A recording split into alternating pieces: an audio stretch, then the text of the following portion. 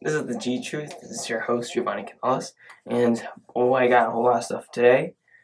I finally got my Dak Prescott film analysis from his game against the Packers done. I worked all night on it, all morning on it. I'm very happy about it. Hopefully, all goes well. I'm going to leave that the best for last. I'm going to get the basketball stuff out of the way and move on to the football stuff. I wish I could talk about the Dodgers today. I guess I can talk very, very briefly about them, but it won't be in its own segment. All I'll say is, what was Dave Roberts thinking? I have mentioned this before. Everyone knows it. It doesn't take the most brilliant person to understand it. Clayton Kershaw just doesn't perform that well in the playoffs. He doesn't. And Dave Roberts puts him in and allows back-to-back home runs. That's the second time he's allowed back-to-back home runs in the postseason. He's never allowed it in the regular season. In the postseason. The Dodgers are built on analytics. Most of baseball is actually built on analytics. And that works in baseball more than in other sports. So I don't know why you stray away from that. Why do you stray away from the analytics that are telling you go to the bullpen, do what you normally do to get Soto or Rendon out?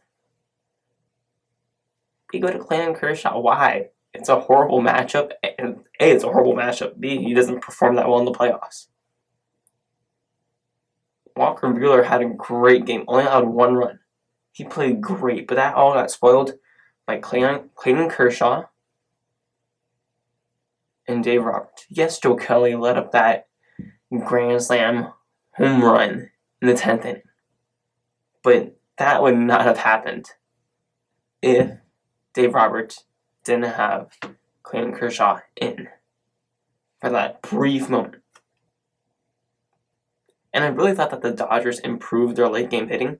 They didn't. They didn't.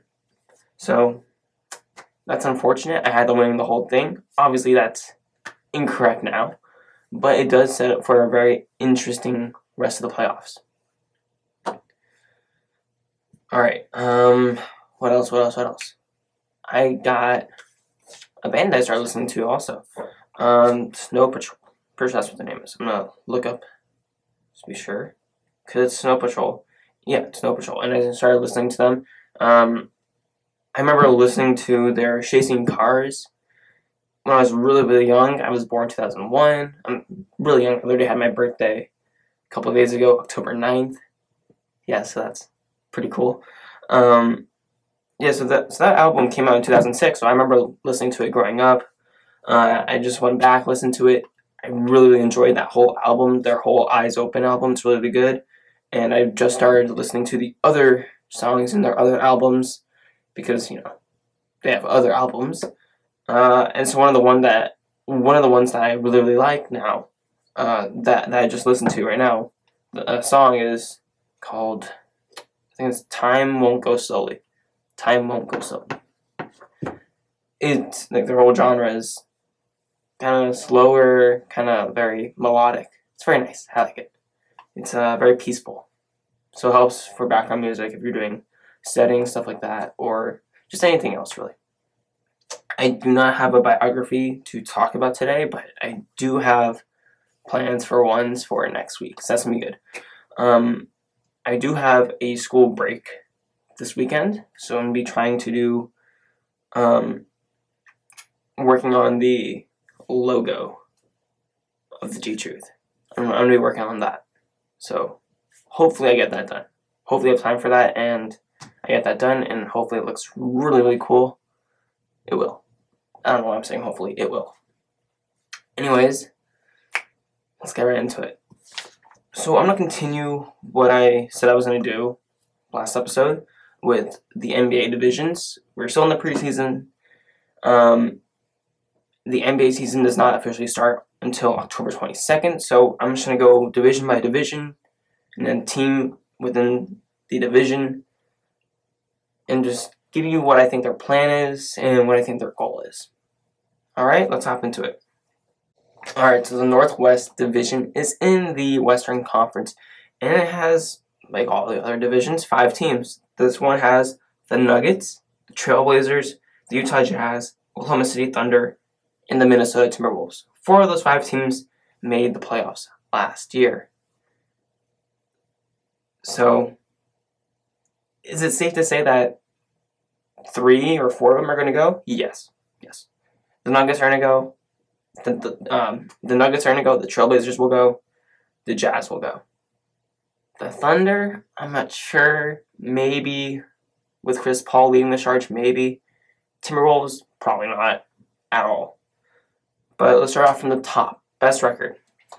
The Nuggets. Now, they're young. They're a young team. They got Michael Porter Jr. They still have Nikola Jokic. They have Gary Harris. They have Jamal Murray. They have Paul Millsap. They just got Jeremy Grant from the Thunder. They have a really young roster. They got Bol Bol also. They were the 2nd seed last season. They made it all the way to the Western Conference semifinals, where they lost to the Portland Trailblazers, who ended up losing in the conference finals to the Warriors. But this team goes deep. They're young, they're deep, they have everything you could possibly want. They, in a way, remind me of the younger Warriors team when they first started getting things going. So, what the plan is for the Nuggets, I think it's very similar to last season, but just implementing Michael Porter Jr. and Bol Bol into the mix, as well as Jeremy Grant. I think that this season you go for the number 1 seed. I think that they saw how much that number 2 seed really helped them, and they want to one-up that and go for that number 1 seed. Especially as a young team, you really, really need that home court advantage and that support. And I think at the same time, they want to get Michael Porter Jr. to carry some of the scoring load or get used to NBA pace, all that stuff.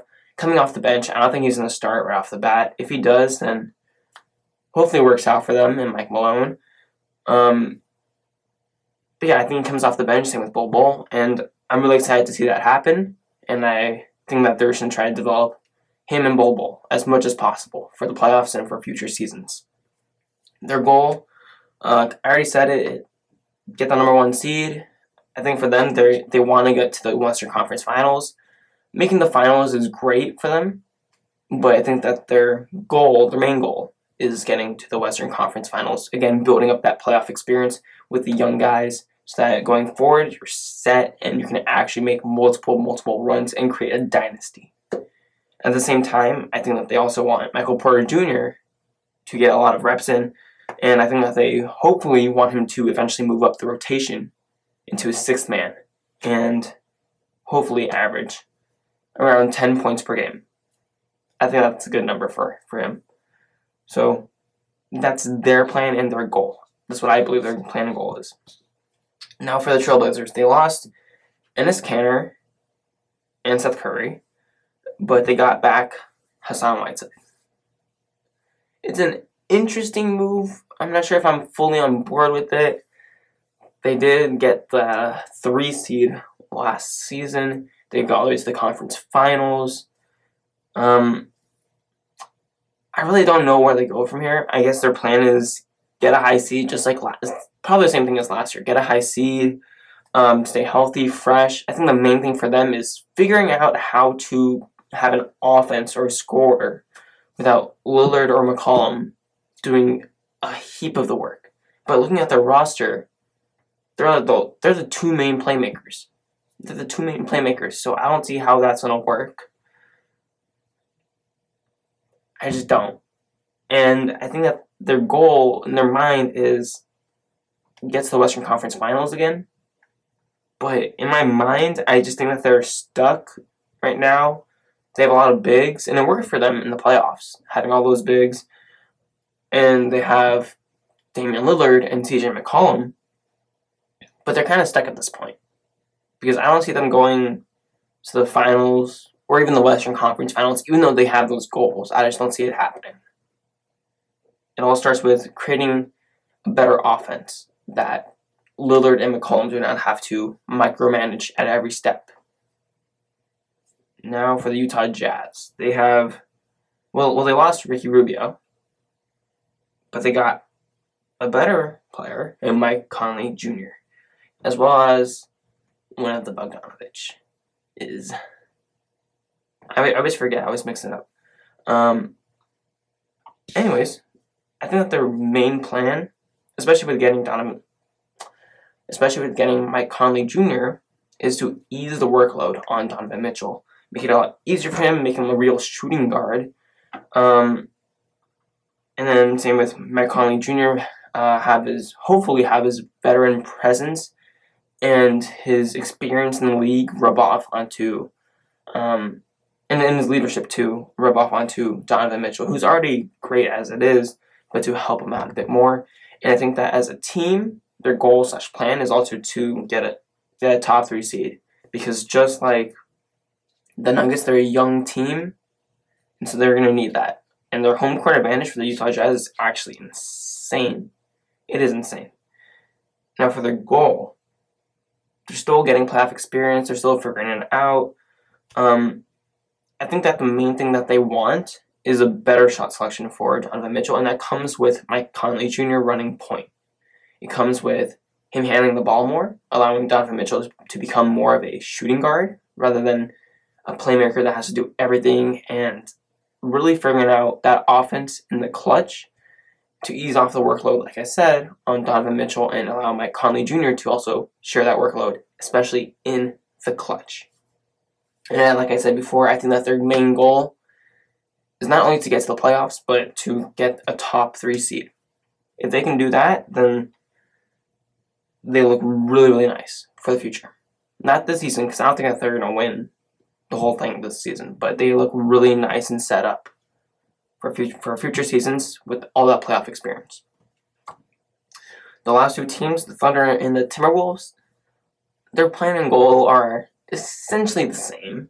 For the Thunder, it's make the playoffs if you can, with CP3 leading the charge, but really just develop the young players that you got, like Shai Gilgeous-Alexander alongside Danilo Gallinari and Steven Adams and CP3. Basically, that's all you're doing, and just preparing for the future, for the draft, stocking up on draft picks, stuff like that. They already got most of that done, especially with the draft pick part. Now for the Timberwolves. I mean, this has pretty much been the plan or goal that people have been calling for quite some time now. It's, you got to keep Andrew Wiggins, or you got to trade him. So far, they've been keeping him. I think that this season really, really should be the do-or-die season for Andrew Wiggins. I'm sorry, but he's had all his potential, but it just hasn't blossomed into something spectacular yet. And I'm pretty sure in their minds also, especially with Karl-Anthony Towns, because I'm pretty sure they want to win. And I'm sure that they want to go to the playoffs. But in reality, sorry to break it to you, they probably aren't. So in this division, they're probably going to go from 4 teams making the playoffs to 3 teams making the playoffs, which is still good. But I think that the 2 teams that are going to try to shoot for, actually all 3 of these teams are going to shoot for really, really high seeding, because of all the other teams in the conference, need it the most, especially because of their youth. Or in the Portland Trailblazers case, they just need it for that home court advantage, because they don't have enough pieces around Damian Lillard and CJ McCollum. And these other 2 teams, the Thunder and Timberwolves, are still trying to figure it out, one more than the other. Okay. Alright, I just talked about basketball for a bit, divisions, all that stuff. Now I can get into the more football stuff, more current stuff, which I'm really excited for. This is actually the first time I'm going to do this, and it should go relatively quick, mainly because I just have quick explanations for these. So I have 5 betting lines that for this weekend, that I thought are actually pretty reasonable. Yeah, so I'm not sure what I'm going to call this segment. Probably some really corny, cheesy name, but you'll probably like it or laugh at it or think that I am the most unfunny person in the world. But let's get ahead to this. Alright, so I have 5 games where if you look in their spread, I have 5 games in the NFL that I choose a spread. So let's start off. Just for example, the Eagles versus the Vikings. The spread is at 3. I'm going to go +3 Eagles. Hopefully there's a visual up here detailing it as well as after I finish this segment, showing all the final and my current ones that I'm talking about. Alright, so the Eagles and Vikings. Like I said, I'm going +3 Eagles. And the reason why is because the Eagles are an above 500 team. And you know Kirk Cousins, he does not have the greatest trend or winning percentage against winning teams. That's pretty much the biggest reason why I chose the Eagles, as well as Carson Wentz. I think that he's starting to somewhat string together wins now, or at least starting to get into a rhythm. And as good as the Vikings defense is, I just think the Eagles are going to win this by, well, more than 3, I guess. Next game is Saints against Jaguars. Now, I get it. Gardner Minshew has been phenomenal, although he did lose against Kyle Allen last week. But that Jaguars defense is struggling. It is. It is struggling, especially without Jalen Ramsey. I thought that defense would get a bit better, especially with the inspiration of Nick Foles and then with Gardner Minshew. But it hasn't. I think the Jags offense will score a bit, but the Saints defense is incredibly good. So I'm leaning to the Saints. I'm leaning to the Saints +1. I don't know why the Jaguars were even favored by -1, but I'm leaning Saints +1. They have a great defense. Teddy Bridgewater has been playing great as of late. He does what he needs to do, nothing more, nothing less. This is set up for the Saints to win. And next I have Cowboys against the New York Jets. I'm taking the Cowboys -7 on this. I think that they win by more than a touchdown. Their offense looks fine. I have an analysis on it, a film analysis on it. It looks fine. The only thing that worries me is the Cowboys' defense, but I think that the Jets' offense has been struggling mightily.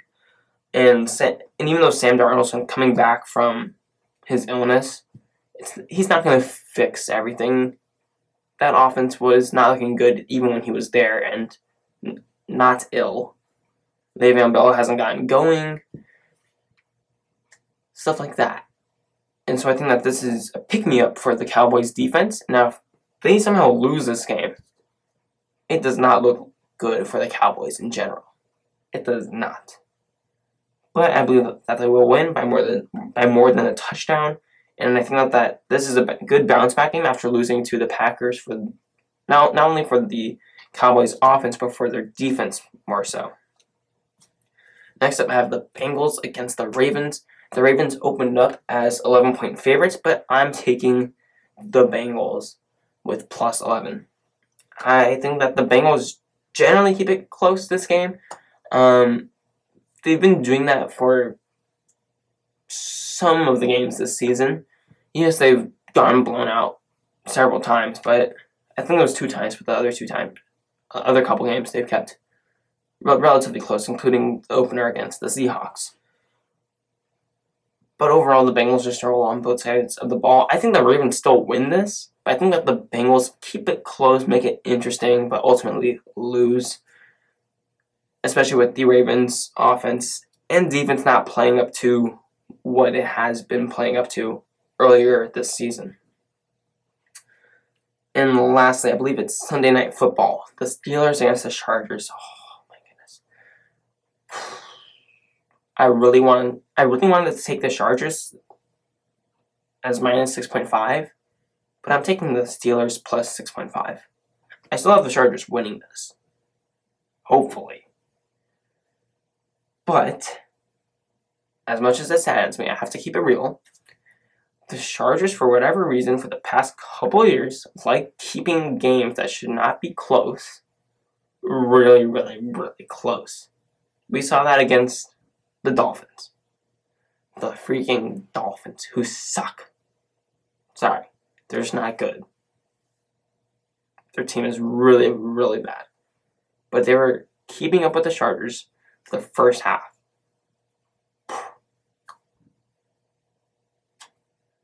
And even last week against the Broncos, which the Chargers lost, their offense for this whole season so far has been just horrendous. I don't know why. I'm gonna do a video on it. It's gonna take me a while to figure it out, but I'm gonna figure it out, and I'm gonna do a video on it. But their offense has been struggling. Now, I think that their offense does just enough to win. But I think that the Steelers come within a touchdown for this game. So, let me recap it. All right, Eagles-Vikings, I'm taking the Eagles +3. Saints-Jaguars, I'm taking the Saints +1. Cowboys-Jets, I'm taking the Cowboys -7. Bengals-Ravens, I'm taking the Bengals +11. And Steelers-Chargers, I'm taking the Steelers +6.5. So those are my bets. I'm not actually betting, but these are my predictions. So hopefully it all works out. Best case scenario, I'll win 3 of these 5. So, yeah. Alright, I'm going to take a little break. And stay tuned. Don't leave, because I have what I believe, aside from my Doug Flutie piece and my best running back piece and all of that, as my grand work, my grand masterpiece, and that is the Dak Prescott film analysis versus the Green Bay Packers. I'm really proud of this. I really hope it goes well, so stay tuned. Alright, let's get into it. Well, not just quite yet. So, I'm just going to say this is my first time doing a film analysis. I really hope it goes well.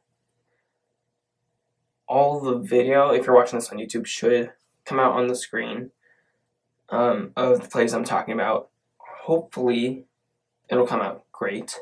So it's going to take some time for me to do, but I'm going to work really, really hard on it and make sure that it looks good. And I'm sorry if you're listening to this on a podcasting device or app. Podcasting app, not device. I'm going to do my best to detail what's going on. Probably won't be perfect. It's better to watch this on YouTube, really. But on whatever podcasting app you are on, the link to my YouTube channel should be down below. Alright. This is the moment I've been waiting for. Let's start it. Alright, this past weekend, Dak Prescott got a lot of flack for not performing up to statistical standards against the Green Bay Packers. And it got into this big, huge debate of, does he deserve X amount of money? Should the Cowboys pay him this money? Or should they just go after someone else, or just pay him less, or trade him and get someone else? I don't really buy into all that. I think that the Cowboys already have their own idea, as well as Dak Prescott, of how much money they want to give or get. But I am more looking not as to how much Dak should be paid, but more in what happened for Dak specifically against the Packers last weekend. And whether that should concern Cowboys fans, regular fans, or anyone. And you can take it as you want. You can take it as, oh, Dak Prescott should not be paid. Or you should take it as, oh, he can learn and he can become really, really good. You can take it however you like. But I'm just putting it out there. And it's what I saw from going over the film and my big takeaways from it. Alright, so let's start off. Throughout this whole game, I found that it was probably going to be really difficult for Dak Prescott to do anything. Because Green Bay was pressuring him like crazy with 4 defensive linemen. And as soon as that happens, it is difficult. It is difficult to do much. If your offensive line is giving up stuff to 4 defensive linemen just like that, then it's hard to make plays happen. It's hard to run, it's hard to throw, you get instant pressure, stuff like that. And this pressure wasn't even coming, like some of it was coming from brute strength. Some of it was fake blitzes that confused the offensive line. Some of it was just defensive linemen crossing around, confusing the offensive line. So that was one problem. Another problem is that they completely lost the running game, especially in the second half. In the second half, they only got 3 carries from Ezekiel Elliott for 4 yards. That is not good. It was a 4-yard run, a negative 2 yards, and then plus 2 yards. So 3 carries, 4 yards. I can literally show the clips right here of the plays that he ran. It's nothing much. And then Dak Prescott scrambled for 24 yards, which is kind of nice, keeps the defense on their toes. But again, the run game was not there, especially in the second half. And part of that is because they were down 17-zip going into halftime. So really time's not on your side, and you cannot afford to lose time by running the ball. Now, that's on the more Packers side, what helped the Packers, things that didn't go right. Now, for evaluating Dak Prescott, he did a lot of things right. He did a lot. He, most of the time, makes the right play, makes the right decision, passes to the right person, scrambles at the right time. He's very good on timed routes. I'll show a few right here. He has great throws when he takes his time, when there's a clean pocket. He's really, really good under those circumstances. He's great with quick throws, like slant throws, where he can just zip it right into the belly of a wide receiver or tight end. And when he has that clean pocket, when he has that time to make quick throws, or he has timed routes, it makes it a lot easier for him to process or digest the defense and what they're doing. However, there were 4 things that I noticed, and you can take it as worries or things that he can get better at, but I'm just putting it out there. The first thing is concept plays. Now, I noticed 2 of them, but there were probably more, but there were 2 that completely stood out to me. And they happened in the face of pressure, so it became more instinct. Not, oh, I can take my time here, I can practice and go, okay, we have a curl flat concept, and I can say, oh, okay, he's packing off so I can take the flat. No, it's with pressure, so everything has to be instinct. That's being ingrained into your mind. The second problem that I found is the way that he took sacks, especially under pressure. The way he took sacks. He took a total of 3 sacks. I'm going to go through each one of them, as well as the concept plays. There were 2 of them that I found, probably more. The third thing that I found also was the way he throws in the pocket. I don't have a problem with it, but it's more with his footwork, and we'll get to that too. And the fourth thing is we're going to examine his 3 interceptions, as well as 1 interception that got nullified by a penalty. And eventually they got a touchdown off that drive, but we'll go over it. Alright, so the first thing, the concept plays. And these are under pressure. Keep that in mind. So like I said, it's all about instinct now. So the first one comes at 2:15, 2 minutes and 15 seconds left in the second quarter. It goes down as an incompletion to Ezekiel Elliott. There's immediate pressure from Za'Darius Smith on the left end, down the A-gap between the center and the offensive guard, where he just goes, where he's lined up on the outside, but he just goes around the offensive guard and just confuses the whole blocking. So he gets a straight beeline to Dak Prescott. Now, on the left side of Dak Prescott, of the whole offensive line too, it should be a quick read. It's a curl flat concept between Amari Cooper and Jason Witten. Cooper's on the outside, but between the numbers and the offensive lineman, Witten's a bit closer to the offensive lineman, kind of backed off a bit. Cooper's running a curl route, Witten's running a flat route. Pretty simple. And the way that it goes, and this is a pretty simple concept too, Cooper is pressed, he goes up, Jason Witten immediately wide open. You should see the clip right here, immediately wide open, and it should be an immediate throw to Jason Witten. It should be immediate. At this point, it should be ingrained in your mind. Even with all that pressure coming from Za'Darius Smith, you got to make that throw right away. And Dak Prescott's looking at the play. That's the concept that they're running. One of those is the hot route. Or the primary route, not hot route. Primary route. Primary receiver. But for whatever reason, Dak doesn't. I'm not sure if he doesn't know what they're doing, or if he's unsure of what the defense is going or doing, or if he just doesn't understand the concept fully. So that's a concern right there. Instead of throwing the ball to Jason Witten like he should, he instead rolls out away from Za'Darius Smith, and he just gets hit while throwing it into the dirt. So that's the main concern right there. He did not recognize the concept and did not deliver on it like he should have. The second concept was on the same drive, also resulted in an incompletion, but in this one he just threw the ball out of bounds, not to Ezekiel Elliott. And this happened with 50 seconds left in the second quarter, so right before halftime. This is on their drive to try to get a field goal, but they ended up missing, I believe it was a 54-yard field goal. I think it was a 54-yarder. Packers send a whole bunch of rushers. They send six rushers. And this one's also a pretty simple concept. So it's a simple drag route and a simple in route. Cooper's running the drag route. Blake Jarwin, another tight end, is running the in route, and it's a bit higher than the drag route, like the concept usually is. And at this one, you don't even have to understand the concept.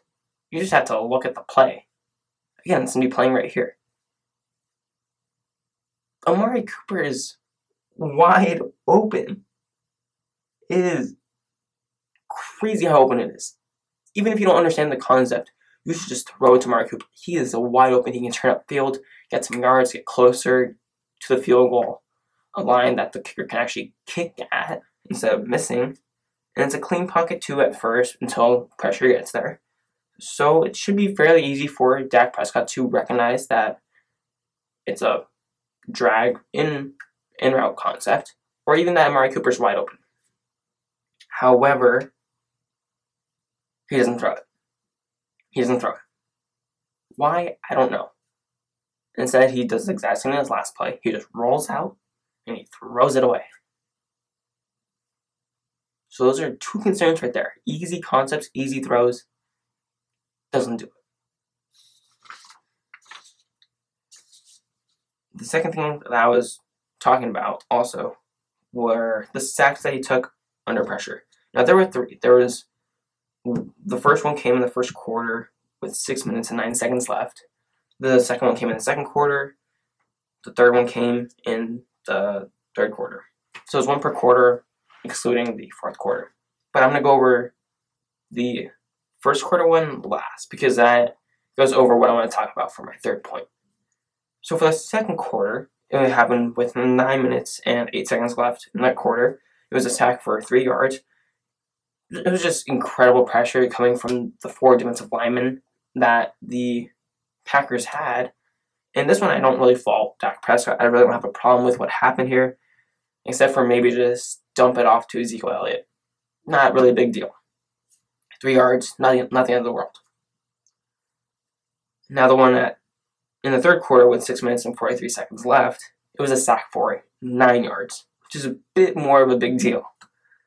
And in this one, he goes through progressions. He finds out nothing's good.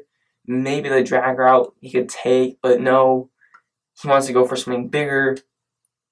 And as the play progresses, eventually he gets, hit, but Witten loses his man.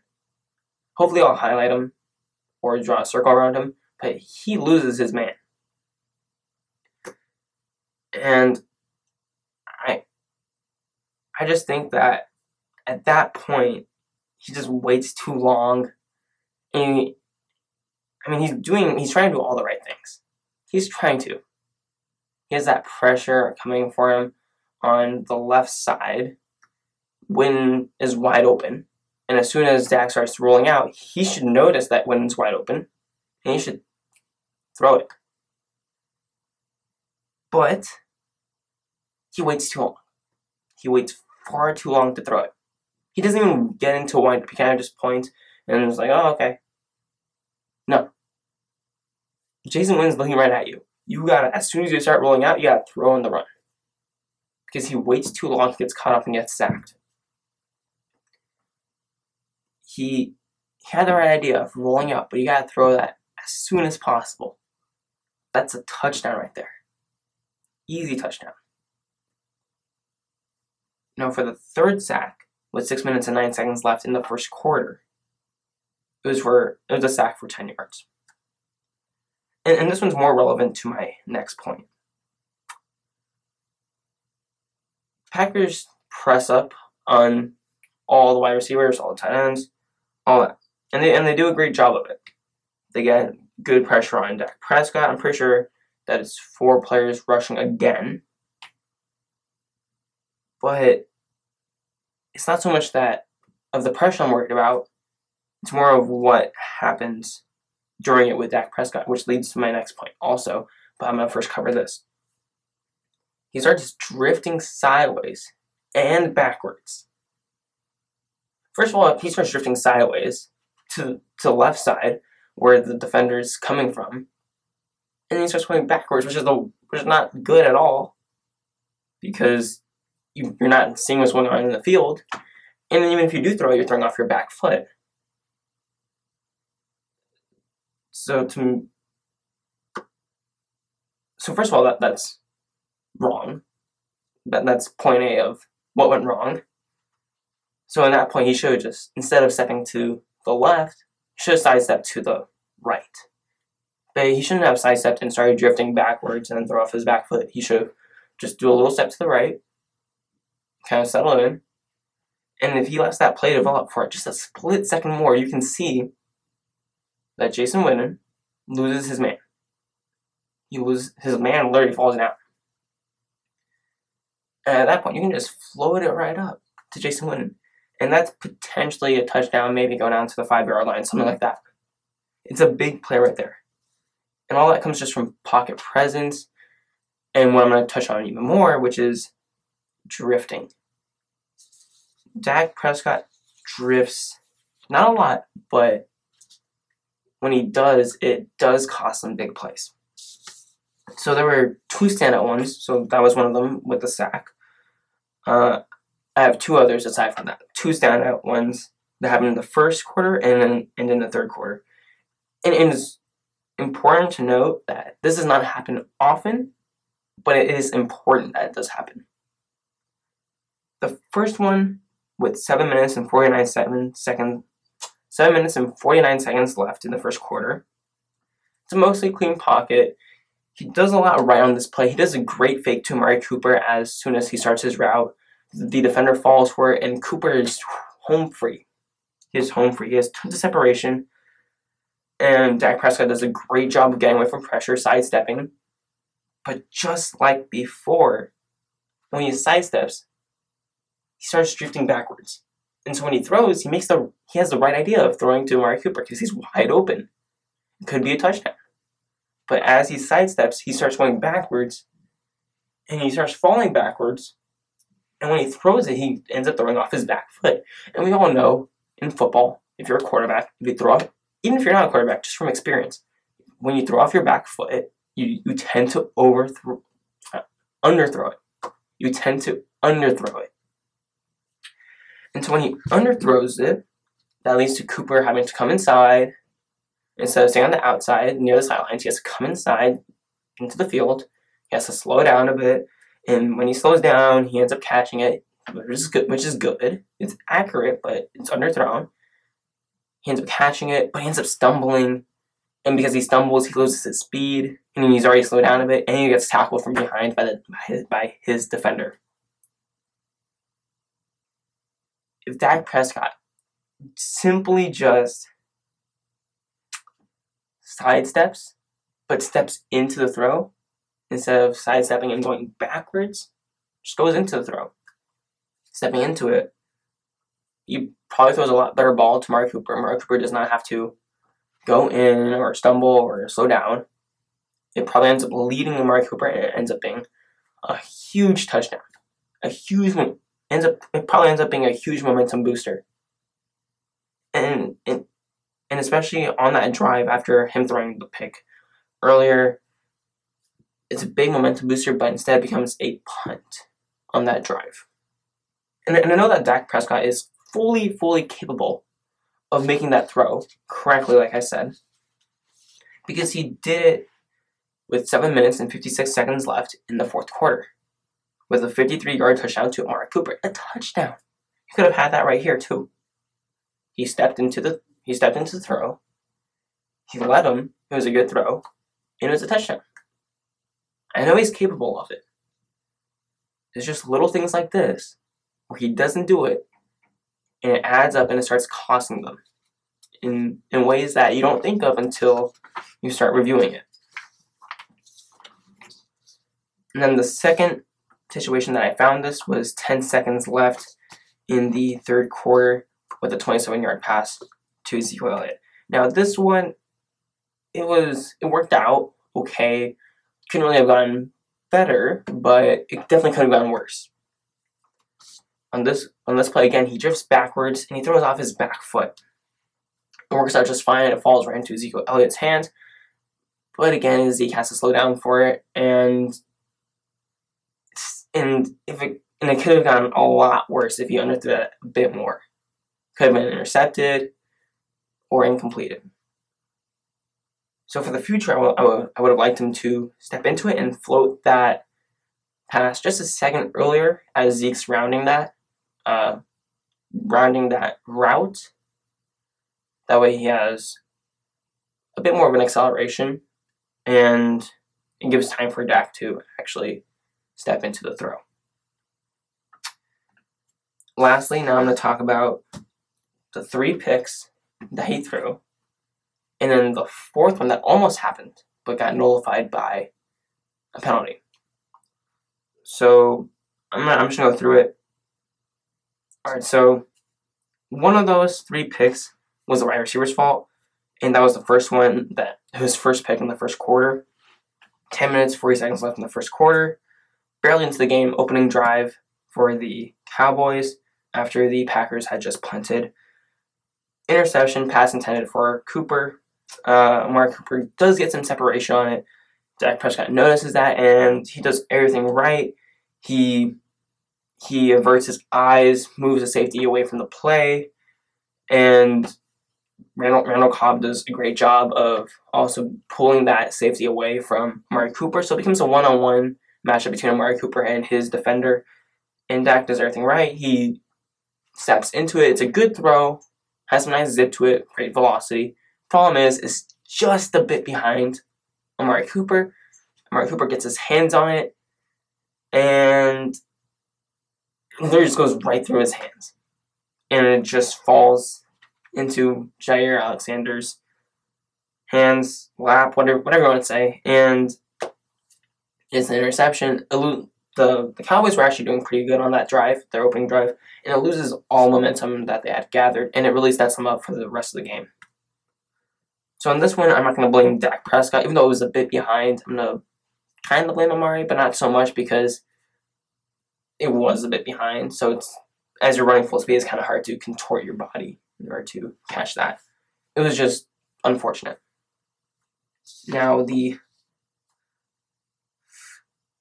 I'm now talking about the fourth interception because I'm going to get to the other 2 interceptions that happened because those are just dumb.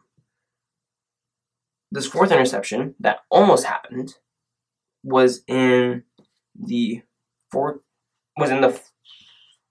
14 minutes and 3 seconds left in the fourth quarter, just before the actual third interception. It was nullified by a penalty, but it could have also been a touchdown for the Cowboys. Eventually they did get a touchdown on that drive, I'm pretty sure. But it's important to look at this because if it wasn't nullified by the penalty, and that's a fourth pick, which is obviously not good at all. Same thing happens as I was talking about earlier. He starts drifting backwards and he just throws it, but this time instead of underthrowing it, he ends up overthrowing it just by a bit. He leaves it high, he kind of floats it, leaves it high for the defender and wide receiver to kind of fight for it. Ends up getting tipped by the defender, and it falls into the lap of another defender for an interception. This one's more of Dak's fault, especially since he throws off his back foot again, and he doesn't place the ball where he should at all. He ends up throwing it high. This is for who is it? Randall Cobb. Randall Cobb's not going to go up and get it, wide receiver. This is QB placement, knowing your wide receiver. He should have zipped it more to the inside, allow Cobb to have a real chance at it rather than throwing it up high into more of the defender's side. He should have thrown it to more of Cobb's side and low so that no one can get it, only Randall Cobb can get it. That way it's safe from any interception. But nothing bad happened since it was nullified by a penalty, but just for future reference, not great. Now, the second and third interception that happened were just plain stupid. Excuse my language, but okay, that's not a curse word at all, but these interceptions were dumb. They were just bad. So the second interception happened with 12 minutes and 47 seconds left in the second quarter. It was intended for Randall Cobb once again, but this is just dumb. I don't really get what Dak Prescott's kind of trying to go for here, and I think he just doesn't see the defender that's just sitting there, who's really just guarding the flat route of Zeke, but he's just sitting there, and I don't think Dak sees him, and he sees, oh, Randall Cobb's heading that way, I'm going to throw it across my body. But that's just not smart. You learn as soon as you start playing football, don't throw it across your body. It goes breaking. People break that rule sometimes, but this is not one of the rules. This is not one of the times you break it. Even if the defender is not there, this is still inexcusable. Because there's no way that this is a complete pass. There's no way. Now, the time to throw the ball was not when he got out of the pocket and then we're like, oh, you're all over there. Let me throw it. No, it's when Randall Cobb and Amari Cooper cross, and the defender's over here, so he's blinded for just a minute, and that's when you throw it. That's when you throw that slinger right at Randall Cobb, because then you probably get a first down, and it's safe. No pick. Overall, that play was just really not smart on Dak Prescott's side. The third and final interception happened with 10 minutes and 29 seconds left in the fourth quarter. Kind of really started to end things for the Cowboys. Now, this pass was intended for Gallup. However, literally everything with this throw went wrong. I really don't.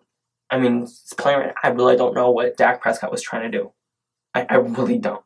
Maybe he thought Gallup would stop after getting into a bit of a tussle with the defensive back, turn around, and he could throw it to him. Maybe it was an option route where he could, curl or go to the outside or go in, and he was just guessing based off the way that Gallup stopped that he was gonna either curl or go to the outside. Maybe it's one of those, or maybe he was just throwing it there hoping for a pass interference or some sort of penalty. Either way, that throw is unforgivable. It is horrendous. It's a horrible idea. There's 3 defenders right there. I mean, like, why are you throwing that pass when you have Randall Cobb on an in route prancing in the middle of the field, going across the field, wide open. Don't risk it. Don't put yourself in harm's way. Take what's there. Take what's wide open and take the easy yards unless you have a better idea. In this case, you did not have a better idea.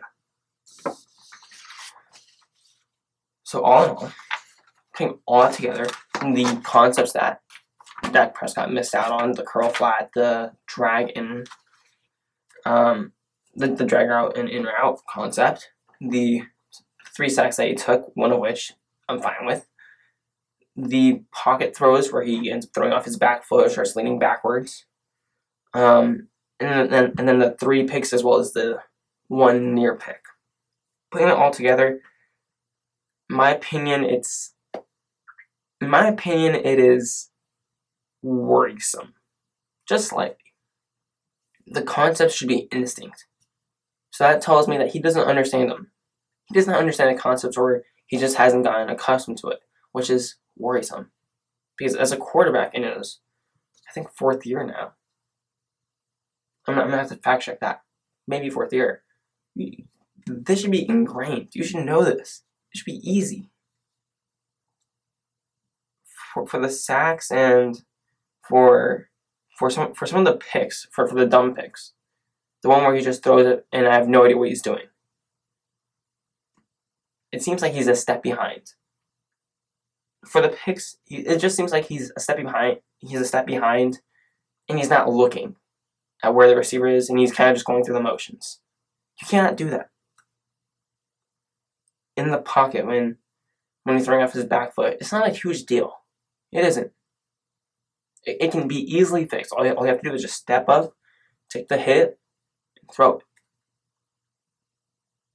But if it continues, even though it's fixable, it can wipe away potentially big plays. In the end, I get it. He's not Drew Brees, he's not Patrick Mahomes, he's not Tom Brady, he's not Russell Wilson. He's not the top of the top, he's not the elite of the elite. And overall, he usually makes the right play. He usually does. He is smart, but he just wasn't smart that day. And it wasn't like the Cowboys were confusing him or anything like that. He just wasn't playing up to the normal level that he usually could. And like I said, he usually plays most of the time really correctly. Usually makes the right decision, makes the right play. But when he doesn't, like in this game, when he throws off his back foot, doesn't know, just throws it up there for the wide receiver and is ill-advised. When he's seems a step behind, when he's rolling out and there's a wide open Jason Witten in the end zone, and he gets sacked, and he's not even in a throwing motion yet to throw the ball out to Jason Witten. When he starts playing like that, rather than the usual correctness and preciseness that he plays with, it goes really, really, really bad. And it can cost them games that really, really matter. Just like this one against the Packers. Because that game, that loss against the Packers, is more than just a loss on the standing sheet. It showed the world.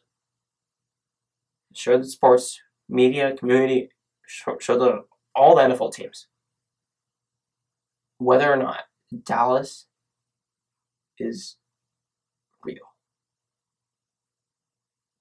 So if I'm a Dallas Cowboys fan, I'm okay for now.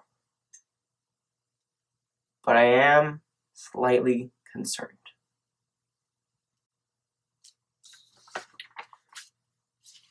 Anyways, I think that went really, really well.